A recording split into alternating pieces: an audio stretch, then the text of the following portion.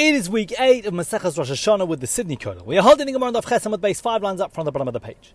At the end of last week, we learned that Machlokes Tanoim, Rabbi Yishmael, Ben Oshra, Rabbi Yochanan, Ben Beroka. Rabbi Yishmael's opinion was that Yovel begins on the 1st of Tishrei. The new year for Yovel is the 1st of Tishrei, and our Mishnah accords with his opinion, while the rabbis say it begins on Yom Kippur.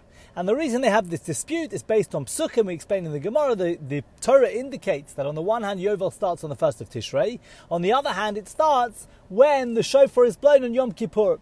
And Rabbi Yishmael, Ben Oshra, Rabbi Yochanan, Ben Beroka, he holds that really Yovel begins on the 1st of Tishrei. And then for the first 10 days of the Yovel, there's this unusual state where the slaves do not go free. Rather, they stop working, but they don't truly go free until the 10th of Tishrei. And similarly, we explained the ancestral lands that are returning to their owners, they don't fully go back to their owners, but the people who've owned them until now are not allowed to work them in those 10 days between Rosh Hashana and Yom Kippur. However, the rabbis hold, no, really, Yovel begins on the 10th of Tishrei, and the Mishnah, our Mishnah, which says Yovel begins on the 1st of Tishrei, that the Rosh Hashana, the new year for Yovel, is the 1st of Tishrei, is not in accordance with the opinion of the rabbis, who say it begins on the 10th of Tishrei and Yom Kippur. Rather, it's in accordance with the view of Rabbi Yishmael, Ben Oshra, Rabbi Yochanan, Ben Beroka, that it starts on the 1st of Tishrei. That's what we learnt last week. Today, the Gemara continues with another brisa. And in order to understand this brisa, we needed to give the background that we just gave. Tanya Idach, it was taught in another brisa. The Torah says, Yovel he. It is Yovel. Ma Talmud Loma, what is this coming to teach us? This quote is from chapter 25 of Vayikra, verse 11. The Torah says, Yovel he shnas chamishim shana, that it's Yovel the 50th year. But that's unusual because the previous pasuk already told us that it is Yovel in the 50th year, explicitly. So why do I need this pasuk to tell me that it's Yovel in the 50th year? Because the previous pasuk says that you shall sanctify the 50th year. So Yochel, what might I have thought?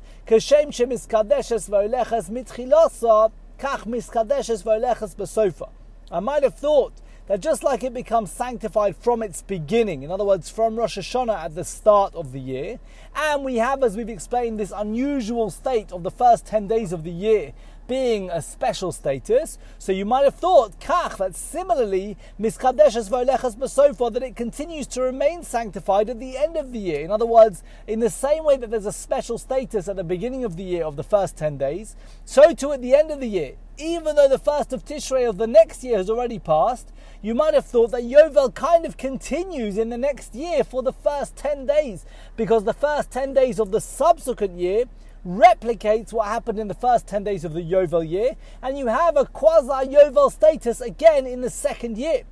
And therefore the Torah comes to tell you, Yovel he, no, only in the Yovel year is it Yovel in the 50th year, but not the following year.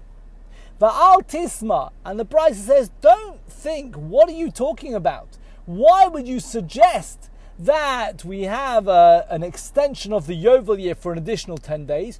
Don't ask me that question, that is very unusual. And why would we ever think that we would have another 10 days of Yovel after the end of the year? Sheharei musifin mechol HaKodesh, because we have a general rule that we add from the mundane onto the holy. We're going to see later in the Gemara, but we all know that when it comes to Shabbos, when it comes to Yom Kippur, we add a little bit of the weekdays. For example, on Erev Shabbos, we bring Shabbos in earlier, we extend Shabbos into the regular day before sunset, in order to be mosif, to add from the mundane onto the holy, that we drag the Kedusha of Shabbos into the regular weekday. And maybe therefore, that's what we might have thought should be the case in the second year, after Yovel finishes in the first 10 days of the year. Talmud Loma, therefore, to dispel this notion, to reject this idea that maybe we add a bit of Kedusha in the second year, even after Yovel's finished, from the 1st to the 10th of Tishrei, the Torah comes to tell us in this pasuk, verse 11, Yovel hi shnas chamishim, that it's Yovel in the 50th year, only the 50th year, shnas chamishim atam HaKadosh. You only sanctify the 50th year as Yovel up until Rosh Hashana of the next year, but you do not sanctify any of the 51st year, even the first 10 days of that year, as Yovel. And that is what the pasuk is coming to tell us when it says Yovel hi shnas chamishim. It's Yovel the 50th year, only the 50th year is sanctified, but none of the 51st year, even the first 10 days. Now this first view of the Brisa is in accordance with the view of Rabbi Shmuel ben Osher Rabbi Yochanan ben Beroka, who clearly holds that Yovel begins on the 1st of Tishrei. V'Rabbanan. And what about the rabbis? Now that we've dealt with Rabbi Shmuel ben Osher Rabbi Yochanan ben Beroka's position, the Gemara asks, now that we've quoted the Brisa, what about the rabbis? How do the rabbis interpret this pasuk that it's Yovel the 50th year? Because according to the rabbis, Yovel doesn't start until the 10th of Tishrei. There is no special status in the first 10 days of the year. So what do they do with these words, Yovel Hishnas HaChamishim? So the Gemara says, Shnas Chamishim Atomone. V'Atomone Shnas Chamishim V'Achas. They learn from there that we count Yovel as the 50th year. Yovel Hishnas HaChamishim. Yovel is the 50th year only. But it is not the 50th year and the first year. What does that mean? It means there's a machlokes. We're going to see in a moment a dissenting view. There is a machlokes whether Yovel is essentially a 50-year cycle or a 49-year cycle. So according to the rabbis, Yovel is a 50-year cycle. You count 1 to 49. The 49th year is a Shemitah year, and the next year is the Yovel year, is the 50th year, and the year after that is the first year of the new Yovel cycle. But there's another view that we're going to learn now, which is that Yovel really operates on a 49-year cycle. You have 49 years, and the 50th year is both Yovel, both the 50th year of that 49-year cycle, but it's also the first year of the new cycle. And therefore, it doesn't go year 49, 50, and then 1. It goes year 49, and the next year is both year 50 and year 1 of the new cycle.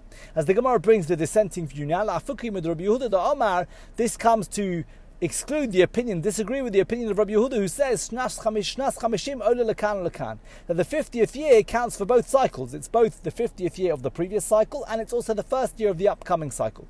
Kamash Melan Delo. So the rabbis say, we learn from this pasuk that we disagree with that position of Rabbi Yehuda. That we learn from here, Yovel Hishnas HaChamishim. The Yovel year is only the 50th year. It is not also the first year of the new cycle. You have a Yovel year, and the next year you have the first year of the new cycle. And that's what they learn from these words, Yovel Hishnas HaChamishim. Now the Gemara now goes back to something we had in the Brisa. The Brisa said that we were Mosif Mechol ala Kodesh, that we add from the mundane onto the holy, and that was a general principle. So the Gemara now explores this. How do we know that we have this rule that we add from the mundane onto the holy? Where do we learn it from? What is the biblical source for this idea? So the Gemara brings a Brisa. The Brisa was dealing with Shemitah, the 7th year when we let the land rest. The Tani we learned in a Brisa. Becharish uvekalzir tishbos. The pasuk says that at the ploughing and at the reaping you shall rest. The full pasuk in Shmos says Sheishes yomim ta'avod uvayom hashvi'i tishbos, that 6 days you shall rest, and on the 7th day on Shabbos you shall rest. Bechorish uvakatzir tishbos. At the ploughing and the reaping you should rest. Now the first part of the pasuk clearly is talking about Shabbos, because it's talking about 6 days of working, but the second part is very difficult to understand as talking about Shabbos. Why would the Torah single out 2 of the 39 melachos, ploughing and reaping, from all the other 39 melachos? And therefore Rabbi Kiva interprets these words about ploughing and reaping as talking about the requirement to not plough and reap during the Shemitah year. That's what Rabbi Kiva is going to tell us. Rabbi Kiva Omer, the Brisa says, Rabbi Kiva says, I didn't need to say in this pasuk that you should not plough or reap in the 7th year. Shari Kvar Ne'emar, the Torah already says explicitly in Vayikra, Sodacholu Sizra v'chulei, that your field you shall not sow, etc., which prohibits most agricultural work during the Shemitah year. Why then in this pasuk about Shabbos, the latter part of which we understand Rabbi Kiva says to be talking about Shemitah, does the Torah repeat a requirement of not ploughing and reaping? Ella, rather, the Torah is telling you, Chorish shall erev shvi'is hanichnas hashvi'is. It's talking about desisting from the ploughing of the year before the 7th year, whose benefit enters into the 7th year. In other words, someone ploughing an orchard in advance of Shemitah to help the trees to grow during the Shemitah year.